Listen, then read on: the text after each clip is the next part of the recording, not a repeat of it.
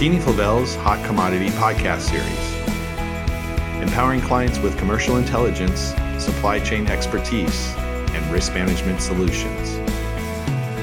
Good afternoon, everybody. My name is Mike Coughlin, President and CEO of McKinney-Flavel, and today is July 14th, 2023, and welcome to our Hot Commodity Podcast Series. Happy Bastille Day to all those out there. I'm joined today by Sean Bingham, our Director of Risk Management. Hello, Sean. Happy Friday to you. Happy Friday. Bastille Day? Yeah, it is Bastille Day, man. Yeah, that one slipped me. I didn't catch that on the calendar. No. Well, I'll tell you what. If I hadn't watched the Tour de France this morning, I probably wouldn't know the same. And there you go. My French friend, and I'm going to reach out to him and wish him a happy Bastille Day. So there you go. Happy Bastille Day to all those out there. It's been a very busy week, as most of you know out there, and Sean is exhausted. And thank you to the USDA for the report on Wednesday. To really heighten the market up and down. We saw big losses on Wednesday for corn and soybeans, and they've gained back. And gosh, it's a tough thing for them to do. I have to admit, pretty early for soybeans to kind of predict what's going to happen. And Nicole did a great recap of corn and soybeans on Wednesday. So if you haven't listened to that, check that out. But I thought today, Sean, what we would do is you've brought a lot of expertise on that technical end to McKinney-Flavel, and we're much appreciated, and our customers are as well. And you have some tools that you utilize and help customers navigate through what to expect and find opportunities in that futures market. So I thought today you could just, maybe it could be even a therapy session of what happened this week and what you expect moving forward. Because I talked to you yesterday and you were tired. I am tired. A little cliche, TGI Friday, but this one's not. I mean, what a week of data that we got this week. I mean, you mentioned the WASDE report. That was just one thing. Then we had the CPI and the PPI data. And then we had the EIA issued another one of their short-term energy outlook reports. Got crude oil rallying from, a month ago we were trading below $68 a barrel. Now we just went over 77 yesterday. So Jesus. It's been a crazy week. And you mentioned these tools. I'll step back a little bit and I'll just say, one of the things as a ex-trader that really anybody that has any exposure to the markets is when we get these kind of data dumps, I'll call it, and they're often, they're not all as unexpected as this last group was, but more often than not, you get some surprises thrown at you. Mm-hmm. And also more often than not, it's not just one thing moving. I mean, we're looking at multiple moving parts, right? So what have we had this week? Well, we get, we knew kind of what was going to happen because we had a prelude in the June 30th acreage report. So we had some ideas. But, here we go. We get, we finally get confirmation of some of this stuff. And we got corn going one way, soybeans and soybean oil and soybean meal going another way, crude oil rallying. You got CPI comes down lower than expected. So what's happening? The dollar's tanking now. And so one of the hard things to do is as a trader, anybody that has commodity exposure or bond exposure or equity exposure, and we all have some of that, is how do you get a handle on it in the short term? How do you look at everything that's going on all at once and make some perspective, take some perspective on it and ask, questions like, have things gone too far? Where does value exist now? Right.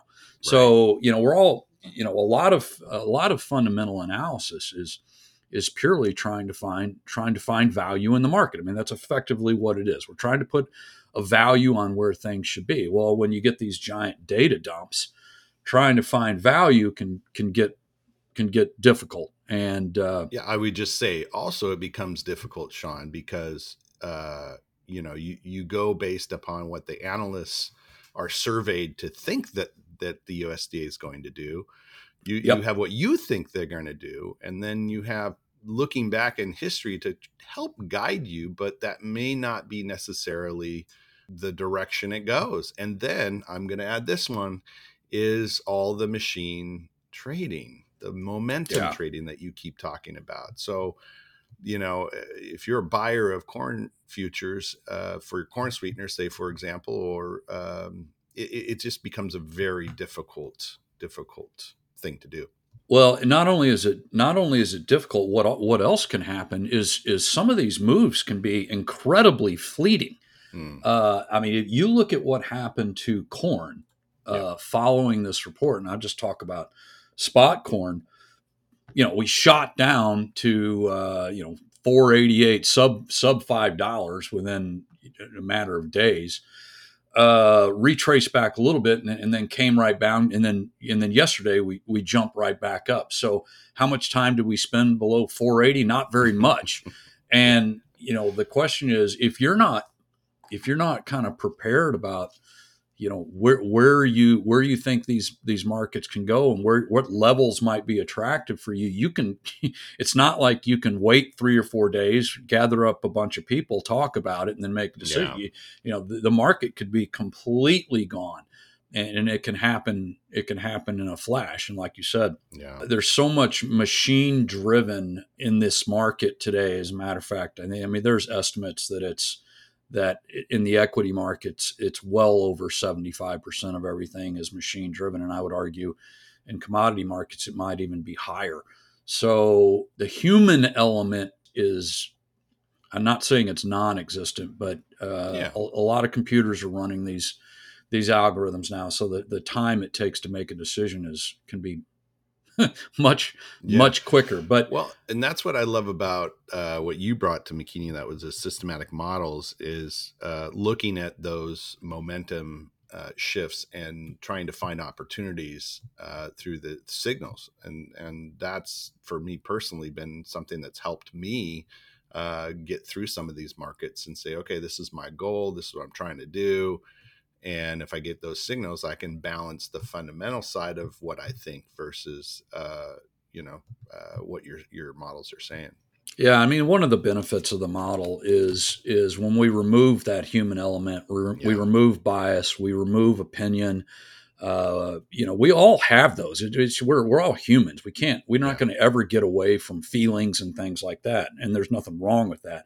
But when it comes to trading, there's a reason that most trading is now run by machines, and that's because they want to eliminate that. It doesn't mean that those machines aren't looking at all the different fundamentals and they're not looking at momentum and things like that. They're just doing it in fractions of a second, as opposed to how long it takes us to make decisions. And then when they get to a point, the market gets to a point that the program thinks there's something to do, there's no question about it. It just does it. There's no, should we talk about it? It's, it likes to be left alone. It likes to be left alone. And I countless times I've seen, paralysis through analysis, where someone will have an area in the market that they want to buy, and the market will go there, and then they go, well, what happened? Maybe we shouldn't be doing, maybe all of a sudden all the higher, or maybe lower, and all the questions come in, and all of a sudden maybe you miss an opportunity, maybe you don't, but, well, talk, if you don't mind, can we shift? There's a lot of people out there that buy soybean oil, and maybe you could give some perspective on, I mean, you saw a lot of people scratching their heads this week. The USDA did not change the yield on soybeans. Some thought they would, which historically they don't. Or haven't, or very few times have. It's pretty rare. Yep. Yeah. So, I mean, what was your week like for that? And what do you think moving forward, kind of your perspective on that? Well, I think if you put soybeans in perspective with corn, that's what's everybody's scratching their head. Yeah. Right. So we go from 181.5 down to 177.5 bushels per acre in corn, because of weather. Yeah. And the last I looked out the window, we grow corn at the same areas that we grow soybeans.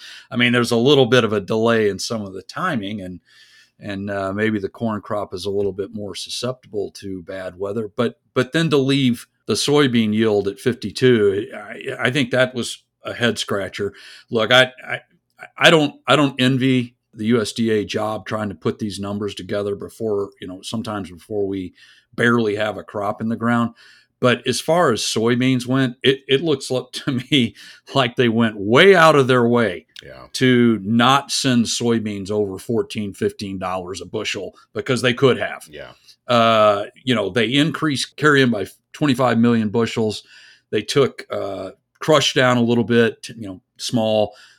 Exports down 125 million bushels. The export number I can kind of wrap my head around. We have a huge Brazilian crop, right?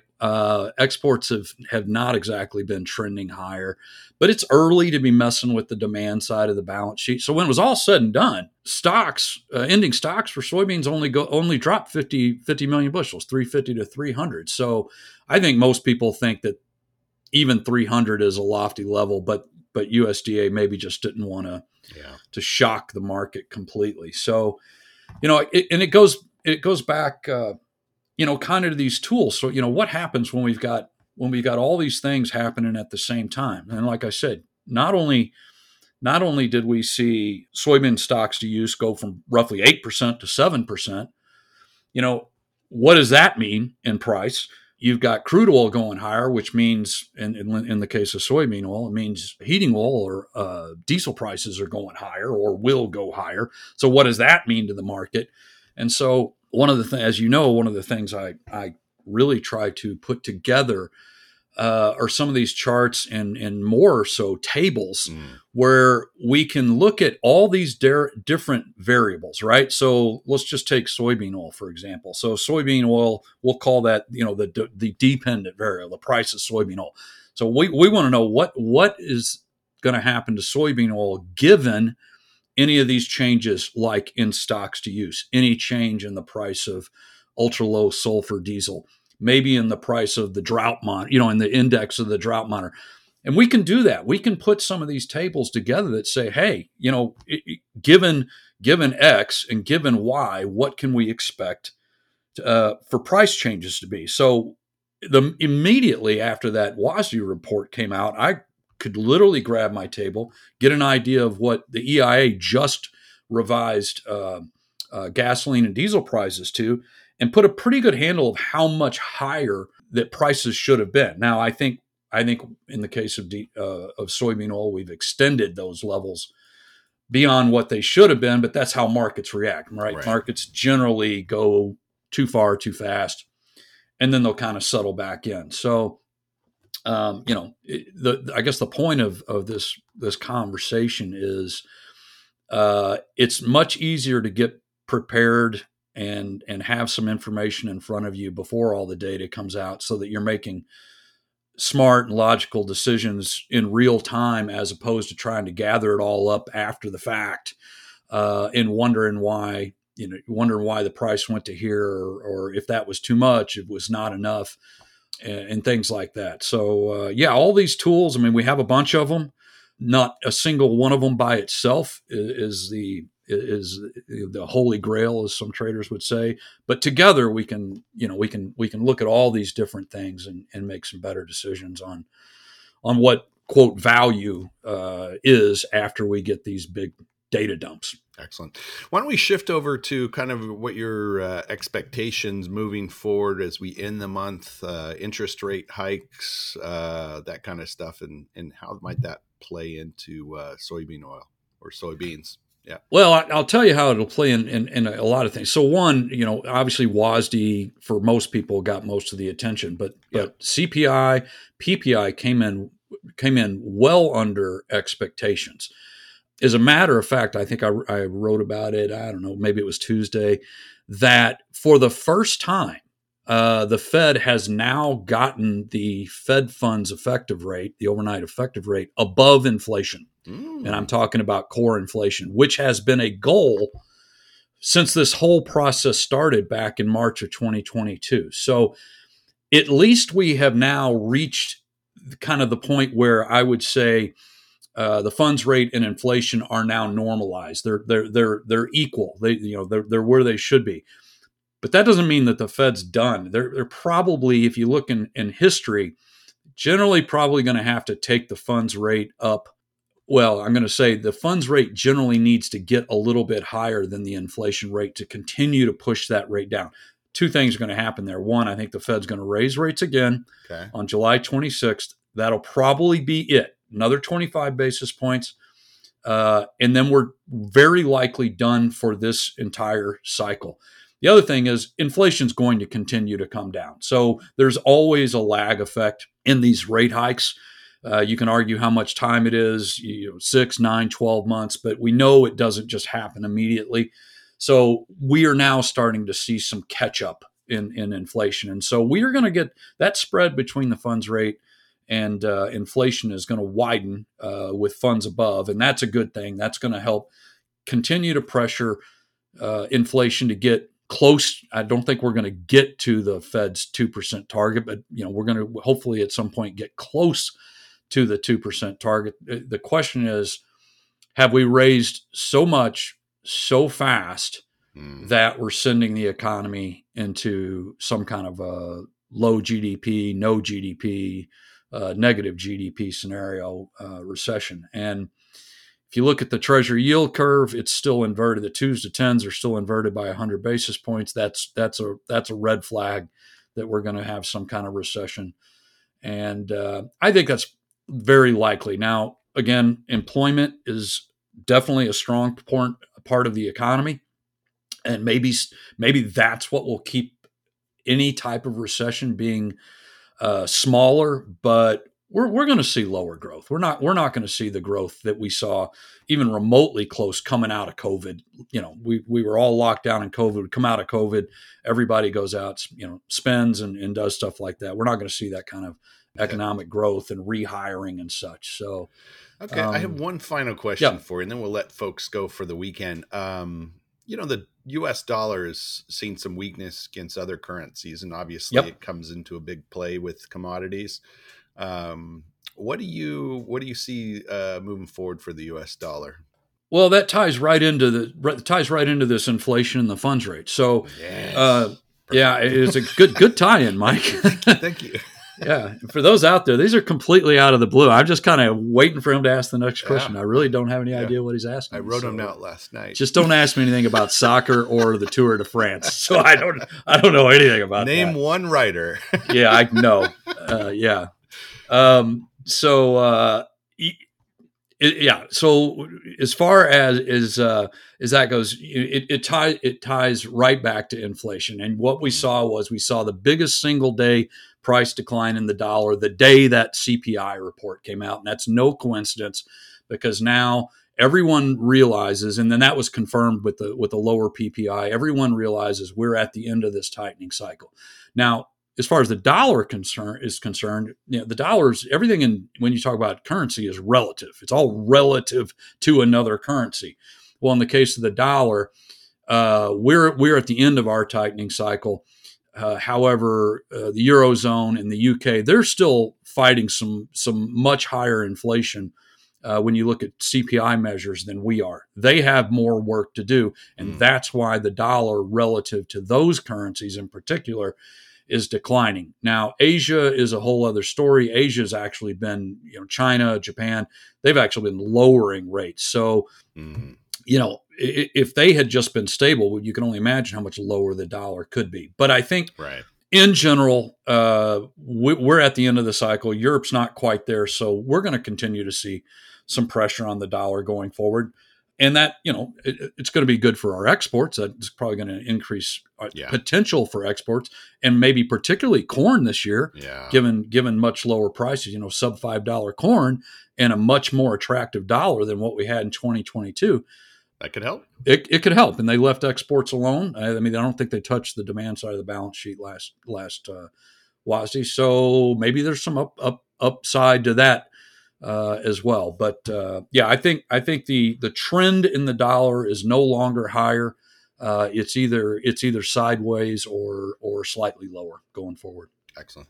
Yeah, and obviously you mentioned that relationship between the U.S. and China as it relates to exports it's specifically soybeans and corn.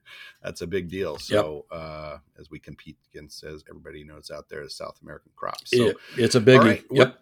It's a biggie. It's a biggie. Well, I'll tell you what, Sean has a lot of different tools that are available that we talked a little bit about today, but also he has a daily technical outlook that I love to read every morning, first thing in the morning.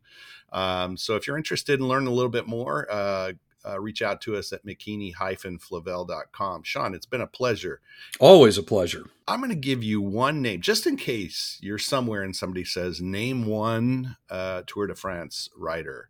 And this guy has the coolest name. His name is Sepp Kuss, and he is an American riding on one of the top teams there over the Tour de France. Sepp, S-E-P? Sepp Kuss. Okay. Well, all right. It's a great rider too. There you go. You got it. So I'll send you all the information you want about all right.